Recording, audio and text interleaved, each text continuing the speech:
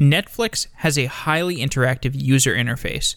As I move my mouse around the page, hovering over titles and inspecting movie descriptions, there's a lot going on under the hood on that web page. One component of this UI is RxJS, a library for building reactive JavaScript. Reactive programming uses the observer pattern to create objects that emit streams of events. We can compose these different streams together to create elegant abstractions. Reactive programming may seem confusing at first, but it can simplify certain patterns that may be hard to describe with imperative programming. Ben Lesh is a senior software engineer at Netflix, and he's an advocate for reactive programming. He joins the show to explain why reactive programming is useful and how RxJS is used at Netflix.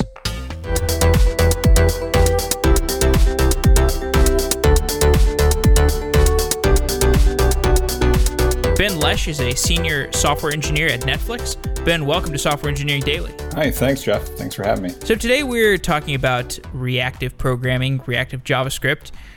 And the main library we're going to be talking about is RxJS. Could you explain what RxJS is? Sure. RxJS is a library full of functions built around a type called observable. That basically allows you to take sets of events and operate over them, sort of like Lodash would with synchronous sets, like arrays. Okay, and what problem is RxJS solving? Well, it can solve a variety of problems, but the main thing it's used for is to solve kind of advanced asynchronous composition, where you need to do a bunch of different things with different types of events. For example, if you're going to do drag and drop, or maybe a brush selection on a graph, or composing things coming from multiple WebSockets, or dealing with streaming data, that sort of thing. Okay, and I think we'll dive into the drag and drop example, because I think RxJS and this whole paradigm is best described by an example.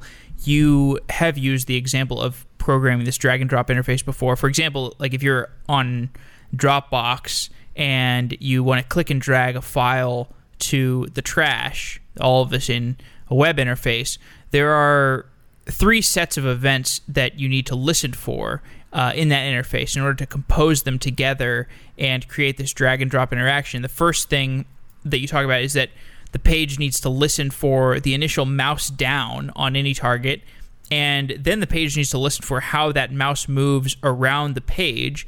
And then third, the page needs to listen for when the mouse up event happens on the document. Can you walk me through this example and what RxJS does for us? Because, explain why this way of thinking about the drag and drop interaction with these 3 different event type of observables. Why does this make sense, and what does RxJS do for us? Sure. So really, like if you were to implement this with just imperative code and not use RxJS and do it the simplest way possible, what you'd end up with is adding a handler to, your like maybe at a higher level, like something over top of all your possible targets. But basically, you'd end up adding a handler to your target for your mouse down, and then you'd add a handler to the document for your mouse movements that would be firing all the time, and then you would also add a handler to your document for mouse ups, so you knew, like, if you were dragging around where you moused up, or maybe you'd add it only on your maybe you'd add it on your document and you'd add it on like a target that you're going to drop things into or whatever. Like you would have several of these events set up, and the problem is that now you've got this, say your mouse movements where all the time you're firing this handler as your mouse is moving around the document, but the reality is that you don't really care about all of them unless you're actually dragging something. So you'd have this little bit in there that was like, don't drag this or whatever. And it gets kind of messy, and it's not very efficient because you're executing code you didn't want to. So the ideal is that you would be able to set up the mouse movements and the mouse up listeners only after you had mouse down, and you'd be able to tear them down whenever you mouse up, right? So that's kind of, now you're getting into some weirder territory when you're trying to do imperative programming. And the thing about RxJS is it makes you able to do these things in a very, very terse way, because it's got all of these operators that are built in. And what operators are is RxJS is built around this idea of a type called observables, in which you can take sets of events and treat them as just a set, like a set, like an array, if you will, but they happen over time.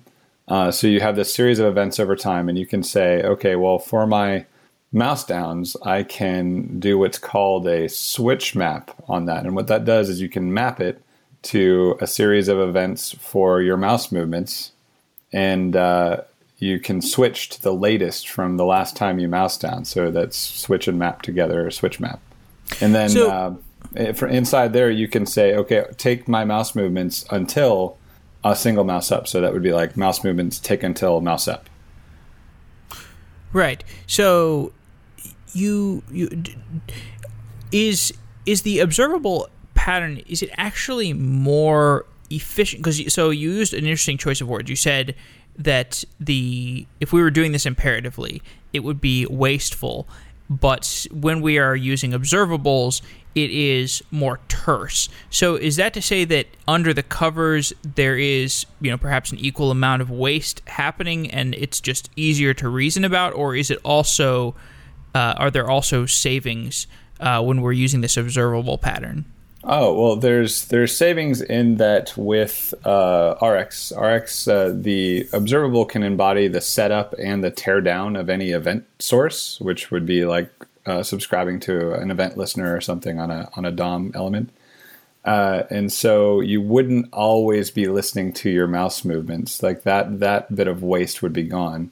Now, Rx and observables, like any other abstraction, are an abstraction, and abstractions always come at a cost, whether it's a promise or an observable or whatever abstraction you put over top of something. There will be some cost there, but the cost is pretty light, especially when you're talking about things like mouse movements and things like that.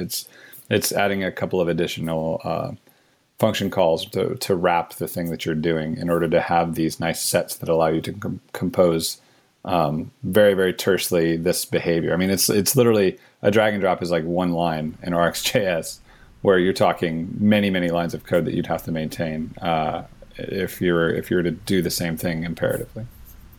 So are we talking about just the main advantage that we get from them is that they abstract away this constructor or destructor pattern that we have in classical object-oriented programming, where you just have is that where we're getting here? Is that the main advantage that we're getting here? The constructor and the destructor.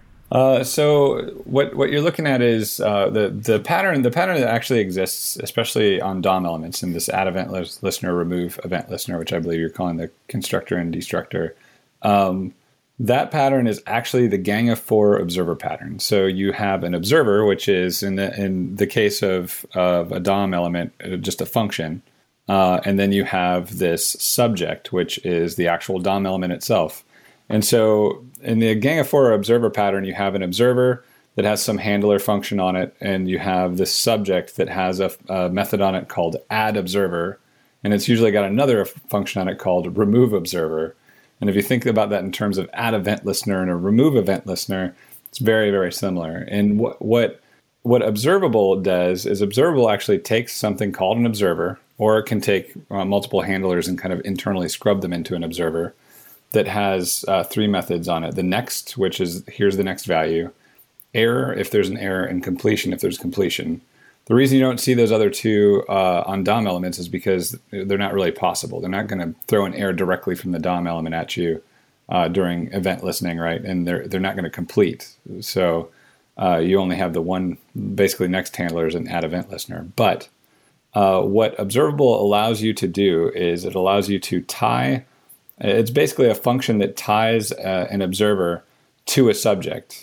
And that subject could be another observable. So that allows you to kind of chain multiple observers together functionally with these observable chains where you're mapping and switch mapping and that sort of thing to tie some end observer to some source subject, right? So the advantage is you get this kind of this domain-specific language built on top of the idea of treating events as sets of things that allows you to tie any data producer, which you would think of as your subject, to any observer, which is where you're creating some side effect from that, like whatever you do when the drop occurs or as you're dragging, that sort of thing.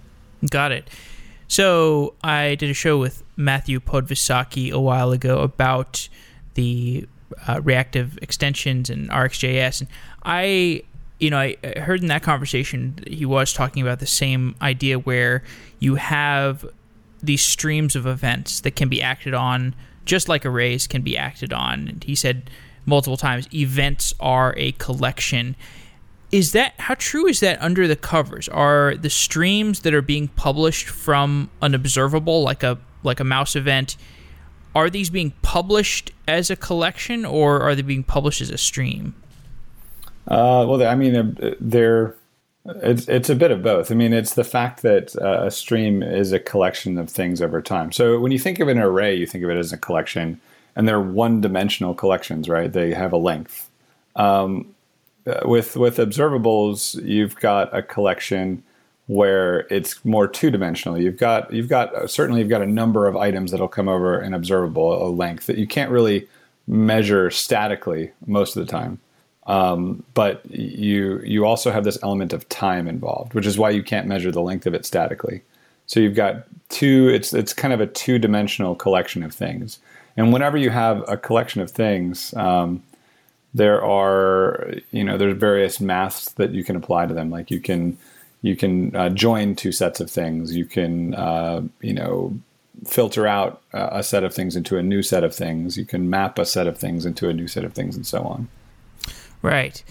So when we're talking about the drag and drop, for example, once we have these observables set up, like because the first step in this process is to initialize these observables. We're observing for the mouse down event, we're observing for the mouse moving event, we're observing for the mouse up event. So you actually initialize in the code these objects, these abstractions of what we are observing, these observable things. Once we have these objects, these observables set up that are entities representing these different mouse movements, how is the function composed? Like the function that takes advantage of these different observables and stitches together some kind of action that we want to take? Sure. So basically, what's really happening with an observable is, as I stated before, you give it this observer, which has 3 handlers on it. And it's going to take that observer and it's going to tie it to some data source, wherever that may be, whether it's a WebSocket or another observable or a DOM element or whatever. And but the observable itself is just a function. It's inert. It doesn't do anything until you subscribe to it, and then it sets up this chain of observers.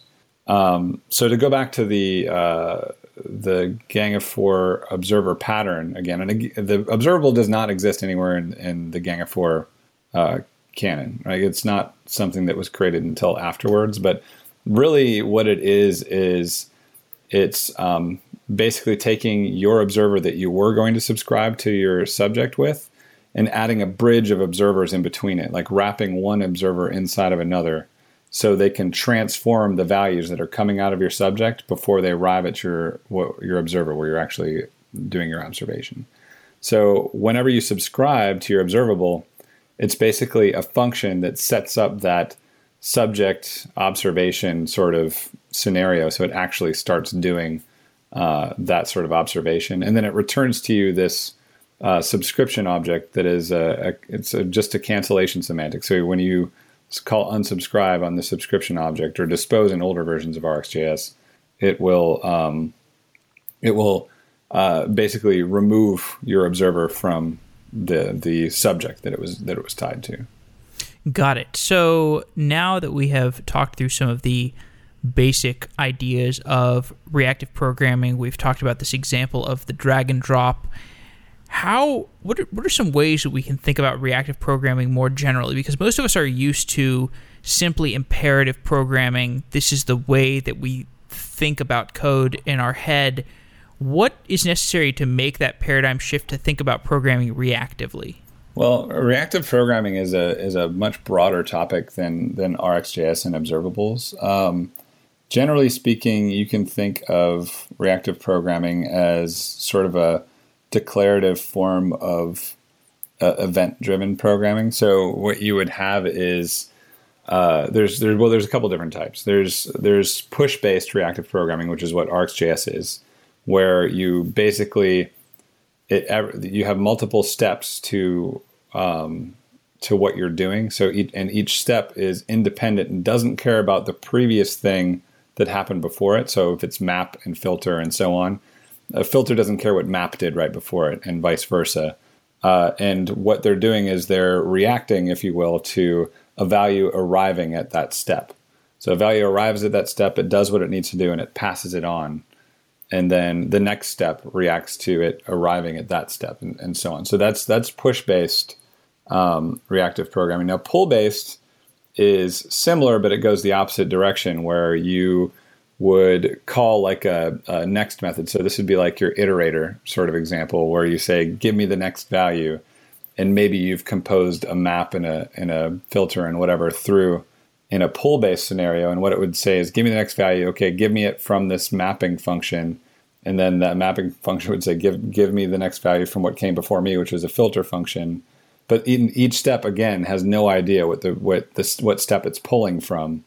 It just says, oh, give me the next one from this iterator. It doesn't realize that iterator came from a filter function or came from a mapping function. So it's declarative in that each step is kind of independent and you can compose it however you want. And each step doesn't know anything about what the previous step is. So that's more reactive programming. Right. And there seems to be a trend towards declarative programming at all layers of the stack. I feel like when I talk to the Kubernetes people, they are often talking about declarative syntax, and that is one of the advantages. What do you think is? I mean, first of all, do you agree with that? Do you feel like that's a trend that's happening, and do you have any reasoning behind why that trend is happening? Sure. I think it's a trend you see it. Another place that you see it actually is in React. So yeah, a lot of fans of React are now creating React components, for better or worse. I don't know if I always agree with this approach, but they're creating components so they can use JSX to declaratively set up behaviors. And what I mean not just UIs, you mean? Right, not just UIs. Like I've seen one where somebody did audio processing, which was like adding effects with markup. Like markup in general, like HTML, is declarative programming. You add a button tag, and magically a button appears at whatever space that you added it. Like it doesn't care if there was a table somewhere above it in the HTML. The button tag is independent of the table, right? It's purely a declarative language, HTML. So I think when it comes to JavaScript and programming in general, the reason that you find declarative programming to be so popular is because, one, we're at a stage where now there's a lot more processing power to handle some of these abstractions. Like an abstraction like an observable isn't going to cost you very much. And two, it allows you to easily go in and alter code in a very, very in very striking ways without adding, without doing too much to the code around it. So, for example, let's just say I had a button click that was going to do an AJAX request, and it's like if I'm using Rx and you're just switch mapping button clicks into AJAX requests, then someone comes along and says, well, what if I don't want to spam the server? Then you just add debounce time right above it, and all of a sudden you're between the button clicks in that switch map, and all of a sudden you've got client side rate limiting in there. Then someone else comes along and says, well, you know what? What if I don't want that AJAX request to last too long. I'd like it to have like a timeout behavior. And then you go in and say, okay, well, no problem. I can add a timeout operator after it inside the switch map, and now it's got a timeout behavior. And then someone else comes in and says, I don't want it to be AJAX anymore. I need you to get it from a WebSocket that just gives you a single value and closes. No problem. You just pop out the AJAX part and pop in a WebSocket, and it just or an observable wrapping a WebSocket, and all of a sudden it just works.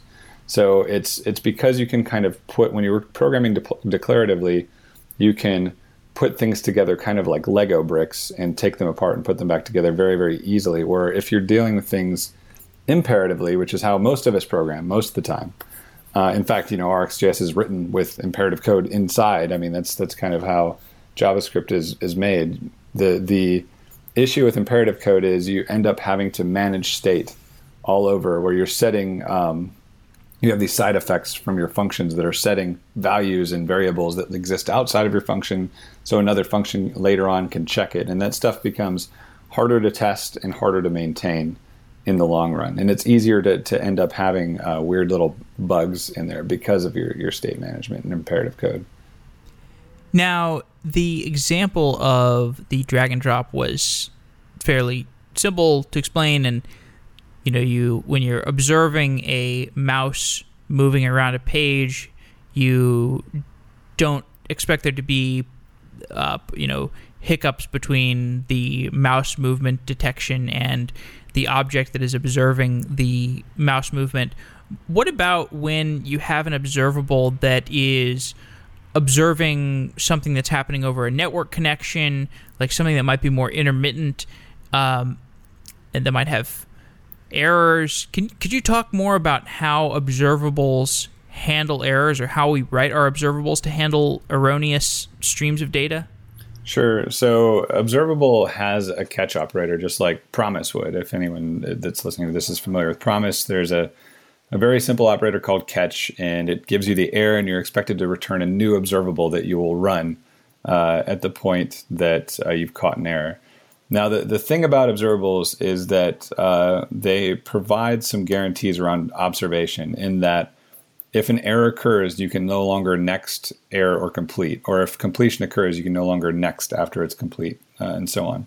So what happens when an error arrives on an observable, even if it's an interval that's ticking along, is that observable itself is done. Like it no longer can push out values again, especially after you catch it. It's just going to kind of be replaced with another observable. So error handling, sometimes you really do want it to just die. Like if it's an AJAX request and it hits an error, you just want it to go ahead and let that AJAX request die, and maybe handle the error with a catch and provide some nicer message or something.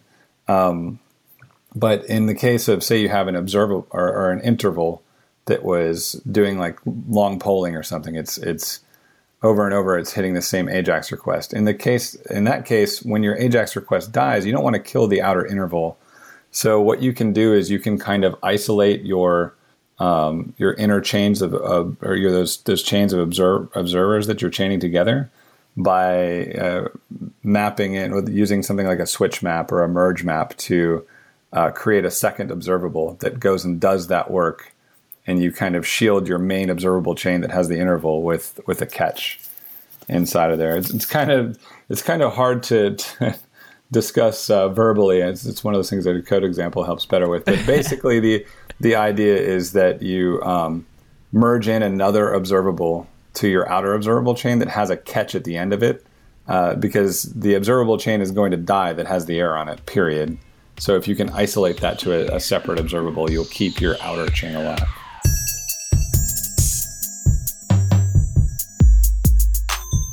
Now, speaking from a more general perspective, you talk about if you want to compose functions together, if you want to compose streams together, you talk about working your way backwards in order to think about how you build programming constructs around these observables.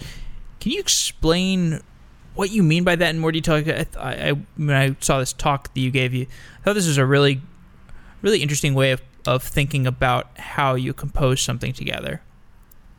Sure. So there's a couple sides to it. Really is you have to look at the end result that you want and kind of figure out what your dependencies are for that particular result. So drag and drop is one where I talk about that, because at the end you want like the drop, and the drop occurs in a mouse up. There's some dragging in there, and that occurs in mouse movements.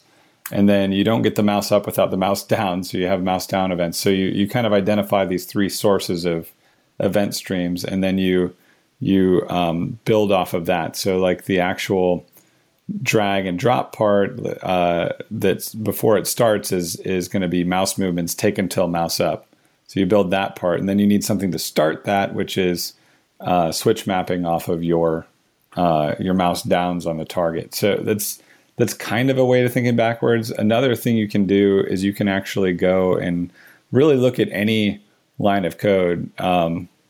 And one thing I'd like people to realize is when they look at any line of code and you look at a variable that's being set somewhere in your code, if you really think about it, that line of code is called every so often over time. Like you could, if you set if you made a logging point there and you ran your app and you looked in console, you wouldn't just see, maybe you would just see one time where it got hit, but odds are you'd see that log out multiple times, depending on where you put this in your line of code. And like, if you think about it, those are values over time, and values over time can be observables. So basically any variable in your app can be represented by an observable. And then you have to think about, well, where did this variable come from? And it's going to probably come from the combination of other, like, operations applied to other variables. So then you have to get those other variables and as observables, and then apply those operations to those other variables and then compose them together in order to make your end variable. And this is kind of how you build those things up. Is you can look at any imperative code and you can actually write it as an observable. Now the flip side to this, this is what you do when you want to make a section of code reactive. But the flip side of this is I would caution people not to get too excited and make their apps into giant observables. You can, because they embody the setup and the teardown of anything in any number of values, including no values, over any amount of time, which could be infinite or instantly.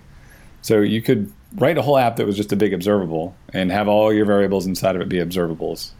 But that's not really what JavaScript's made for. It's not even really what RxJS is made for. It's not going to be very legible. Right. Yeah, it'll be cool. Don't get me wrong. It'd be amazing. It'd be a lot of fun, I suppose. But it's probably not necessary.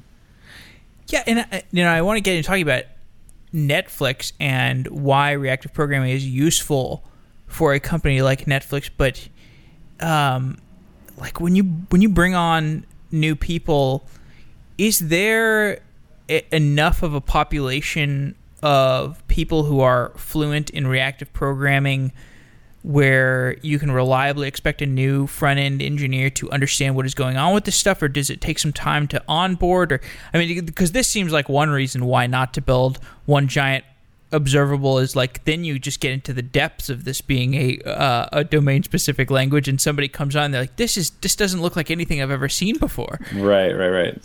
So yeah, there's not so much Rx in Netflix that I would say that most people would have a problem with it. However, we do have internal classes and courses and stuff that we run for people that want to take part in them as they're newly hired in. Generally, Rx at Netflix only gets used in places where it's necessary or it makes sense. However, on the server end and the back end, we do use a lot of Rx for doing things like highly scalable real-time processing engines and things like that. Mantis, which I think there's been released articles about, comes to mind. But basically, the being able to build things declaratively at scale is important at Netflix. And then, of course, being able to compose these really complicated behaviors and stuff like you would see in what they call Lolamo at Netflix, which is the list of movies, the famous Netflix UI that everyone knows and loves, where they can swipe around in their left and right and up and down in this grid of movies. That's a virtualized list of virtualized lists. And you can imagine that is actually fairly intensive as far as all of the asynchrony that's going on in there. So, sure, yeah. So you mentioned Mantis, by the way. So I think that's the stream processing framework. Is that written in Node? No, that actually is that's all Java and RxJava. Oh, RX Java. Okay. Yeah. Which is, I mean, a lot of RX Java has been developed in house here at Netflix as well. However, I've pressed them to get some more Node in there. We have a lot of JavaScript developers at Netflix, so I think that's probably a common ask. It's just a matter of the scale and the cost, I think. But I'm speaking offhand because I don't really know all of the reasons why it's Java and not Node. But I mean, probably I would want to say it's like more performant, right? Like I don't know if it matters, but it seems like Netflix probably has more experience running JVM stuff at scale. Yeah, certainly, and the Netflix is second to none at doing JVM stuff at scale. Like the edge engineering area is where I started at Netflix, actually, doing data viz stuff for them. And it's definitely, when it comes to like the cloud side of the business, a lot of that has been developed in Java. So that's kind of where the expertise lies as far as like how we can push a lot of performance out of what we're doing. In the Node stuff, is that more for middleware type of things? I don't really know. I don't really know how I can comment on that. I know that okay. I can say that Node does get used a lot by the UI teams, I think, to interface with some of our APIs. But right. I did a show with Yunong Shao a while ago, and that's from what I recall it was effective at kind of shuttling data between.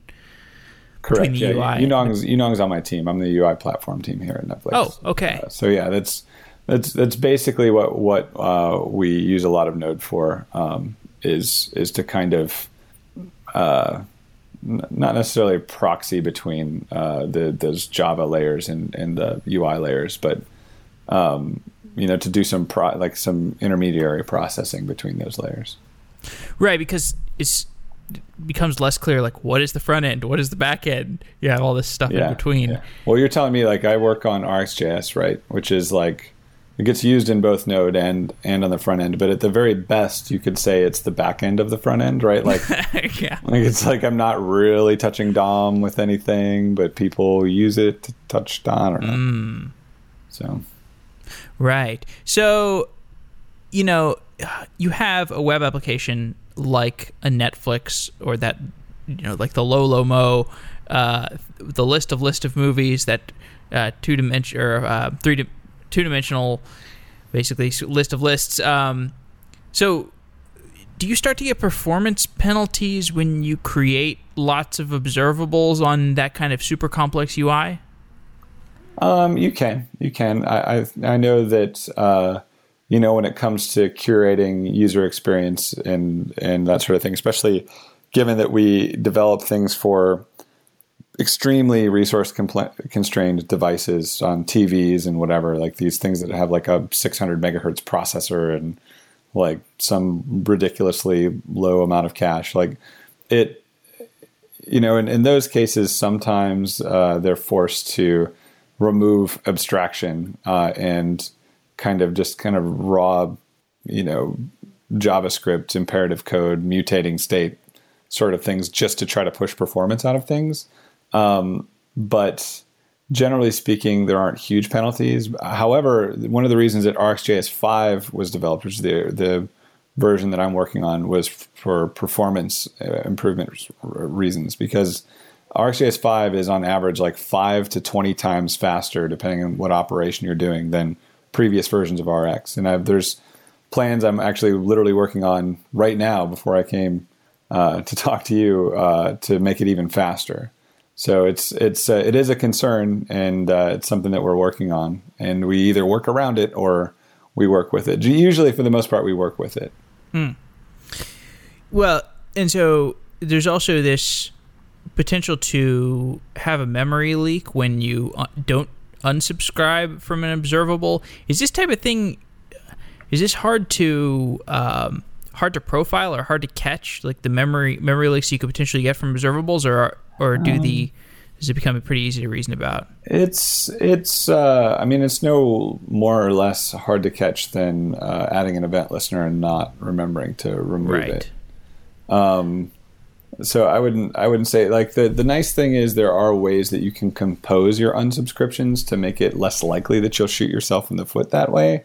That being using things like take until or other more declarative ways of managing your subscriptions.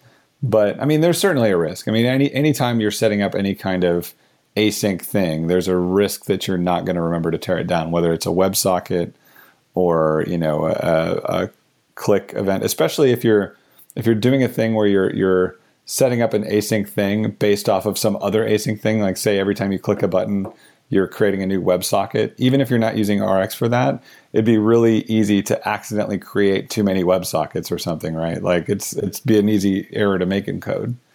And in RxJS, that would be the matter of, oops, I'm using a merge map and not a switch map, where in imperative code, it's like, oops, I forgot to keep track of my WebSocket so I can close it when I go to open the new one, kind of thing. It's those sorts of foot bazookas are laying all over the place in software development anyway.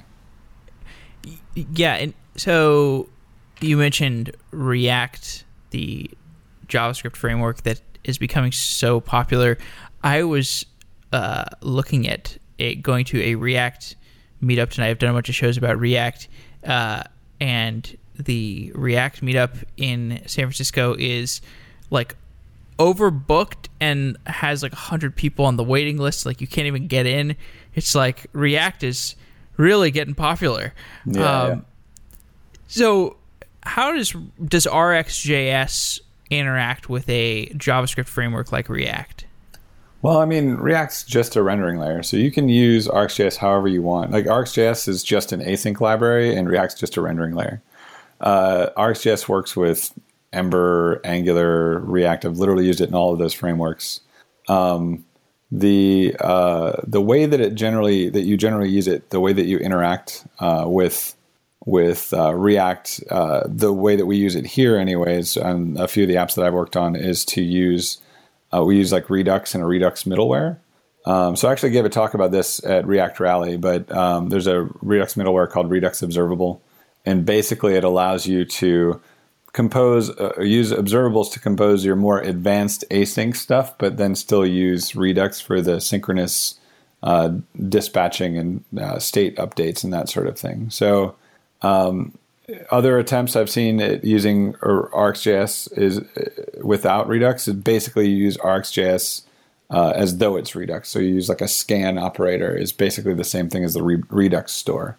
And then you subscribe to the outcome of that and update your state and so on. So it's definitely something you can use. The only thing is in whatever framework you're using, if it's in React and you're not using it as the middleware and you're just using it raw, what you want to do is have your onComponentDidMount or your ComponentDidMount function do your subscription, and on your component will unmount function have your unsubscribe in there. Similarly in Angular 2, it's what ng on init and ng on destroy and so on. So but you can use it with anybody's framework or nobody's framework if you choose. It's not it's totally agnostic of any of that. And the other another piece of front end technology I've done a show or two on is Falcor, which is this thing that's kind of like GraphQL. It's like a way of data fetching.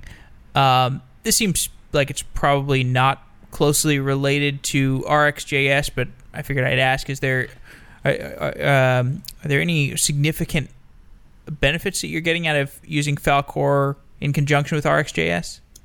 Well, the client side of Falcor doesn't use RxJS anymore because it's the client side of it is meant to be extremely low level. So, I mean, just as low level as Rx. So, if it would be like if I wrote Rx on top of somebody else's promise library or something, it would slow it down quite a bit.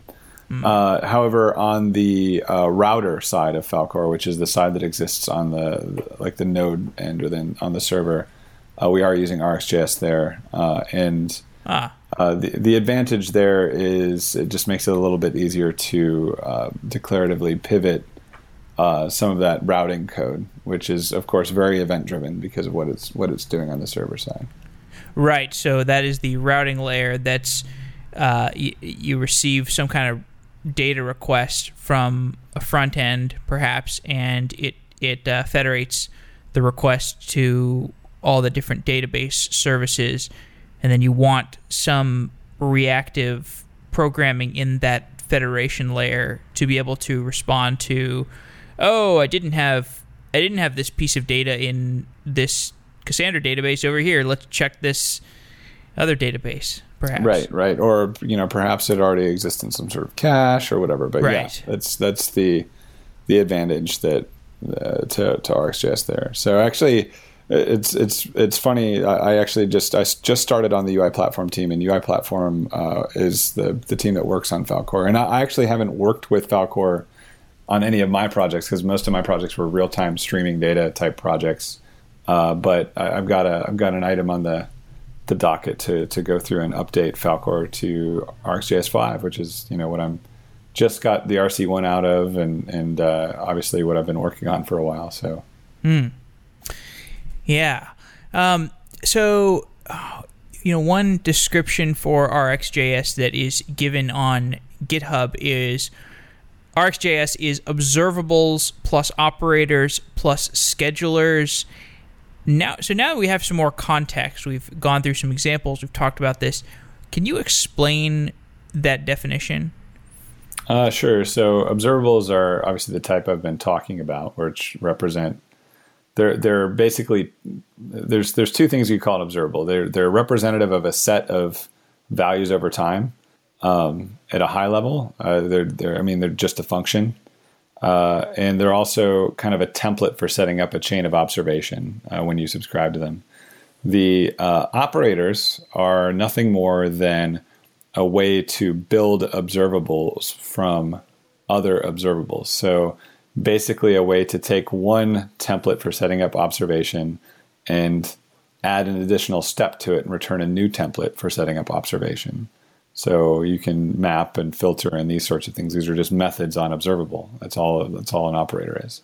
And then schedulers are something that gets used. And a lot of people don't ever need to touch schedulers, honestly, but schedulers are something that you use in order to, for a variety of reasons. One, you use schedulers to handle all of or kind of abstract away things that are going to happen asynchronously, like say a timer or an interval or something like that. You also use schedulers to ensure kind of the fidelity of the events that are being fired by your observables. So, for example, if you were going to have an observable range, and a range from an observable comes out synchronously. But you could do 0 to positive infinity if you wanted. And if you were to do that, and you were to do that in a way that wasn't scheduled, you wouldn't be able to interleave any other operations. It would just lock your browser up while it was doing whatever it was doing, right? But if you do it with scheduling, then you would be able to interleave side effects that were also scheduled to make sure that you weren't just locking your browser up. Like you could do it on request animation frame, which is actually a strategy for animation with RxJS, using a range of 0 to positive infinity and then scheduling it on request animation frame. The other thing you can do with schedulers, you could write a custom scheduler that, say, did something like made sure the Angular 1 digest loop was fired after every event ticked through. It's just a way to kind of control when things are nexted or when you subscribe to things. Yeah, it's interesting. We've done some shows recently about scheduling at different layers of the stack, whether it's there's a show recently with Adrian Cockcroft, which is a real treat. Obviously, former Netflix employee, but he was talking about his experience with schedulers at the load balancer level and at the processor level, and then at the compute cluster level. When he was helping moving Netflix into the cloud with AWS, and it's funny because in school, I remember in operating systems class, the professor was like, you got gotta understand scheduling algorithms. These things are really important. And at the time, I was like, don't see these anywhere else. I see them in academic operating systems. I don't see them anywhere else.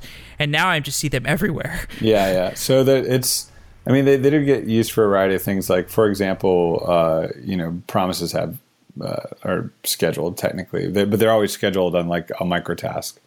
Or, if you were going to recursively crawl a tree that synchronously that was like a near infinite tree, like say you had a tree that was 200 nodes deep or something, and you wanted to use recursion to crawl that tree, and maybe you're calling a whole bunch of other functions while you're doing that, so it would be really easy to blow the stack while you're doing that and get a stack overflow.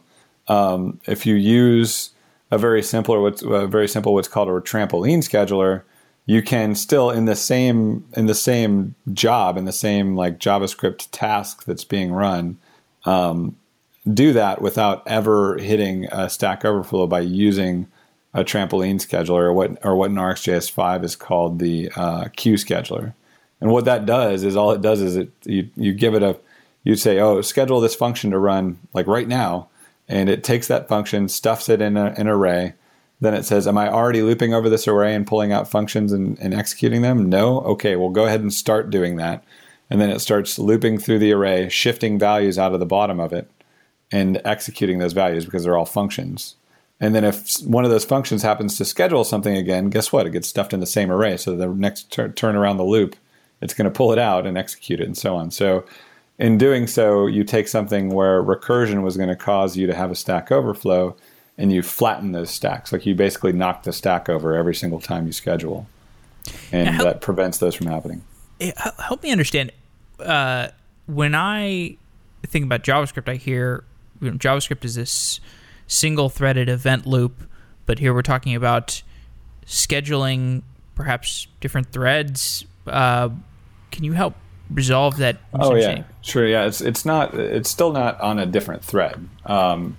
So when you schedule, there are a variety of things that can happen. Is one, if you schedule on a microtask like a promise does, or what they call a next tick now, what that's going to do is it's going to put a different event on your event loop. Like the event loop is essentially this high-level JavaScript concept that says, oh, you're executing code, that's an event. And I'm going to execute that code until completion. And then I'm going to move on to the next event in my queue. And it just basically, you just take these events and you keep putting them in this queue, and it pulls them off in order and runs through it and then drops it and goes to the next one. It doesn't really care about what the previous one had in it, right? So whenever you have a mouse click handler, it adds an event to the event loop. And then whenever you get a page load event, it adds an event to the event loop. And whenever you get a WebSocket message, it adds an event to the event loop, and it pulls it out and processes all those things in order. And when you're scheduling something, there's two places it can end up scheduling, but it always is in the same thread. There's just one thread that's pulling these things out of a loop and executing them. But when you're scheduling something, generally speaking, you're scheduling it on a different event in the same event loop that one thread is spinning through and eating.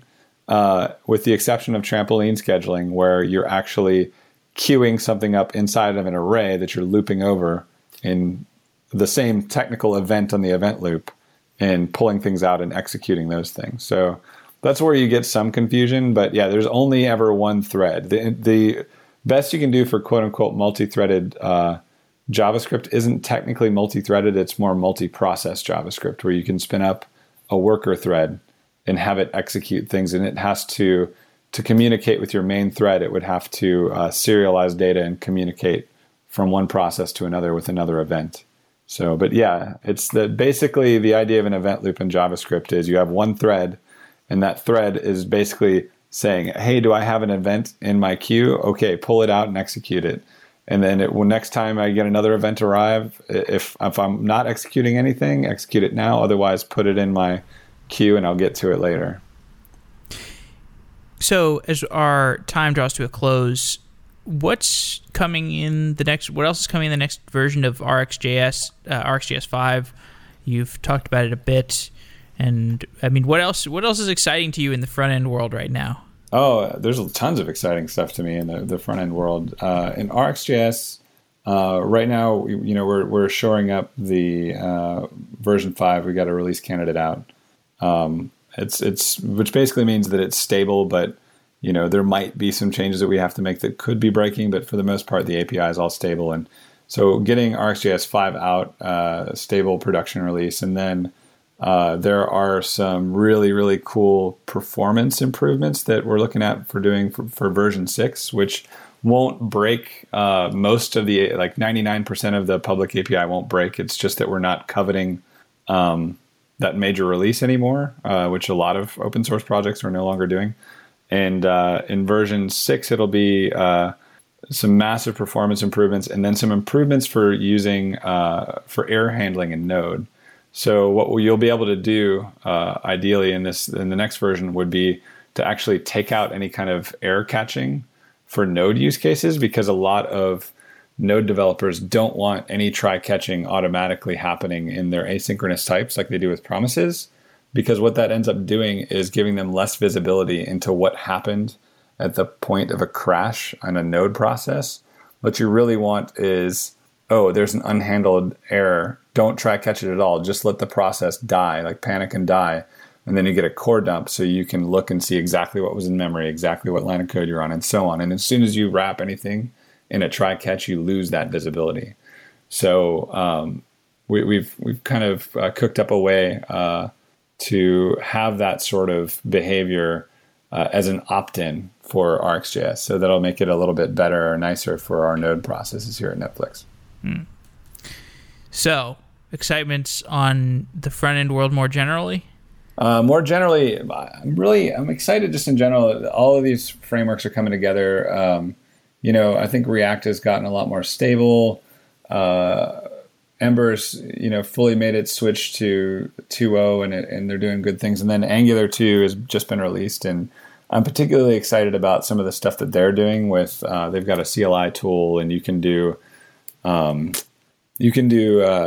basically build time compilation of your templates, and they don't ship any template compiling stuff to your client anymore, which drastically reduces the size of what you have to execute to run an Angular app. And it also basically means that an Angular app, an Angular template, is going to run as fast as it possibly can, where, with React, although I love React and I love JSX, you still have that layer of indirection where it's going to have to diff to virtual DOM trees to make decisions about how to update the DOM.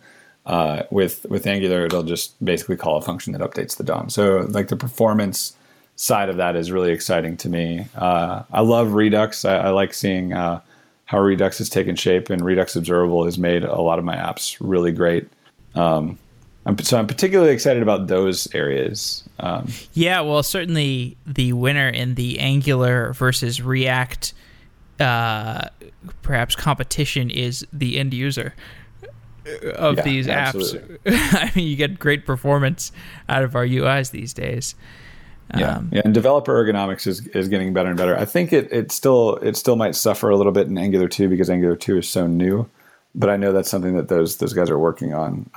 And then developer ergonomics around React, because it's so simple, it's fun. Frankly, it's fun to use React with JSX and that sort of thing. I get a kick out of just using JavaScript to build out markup. It's pretty cool.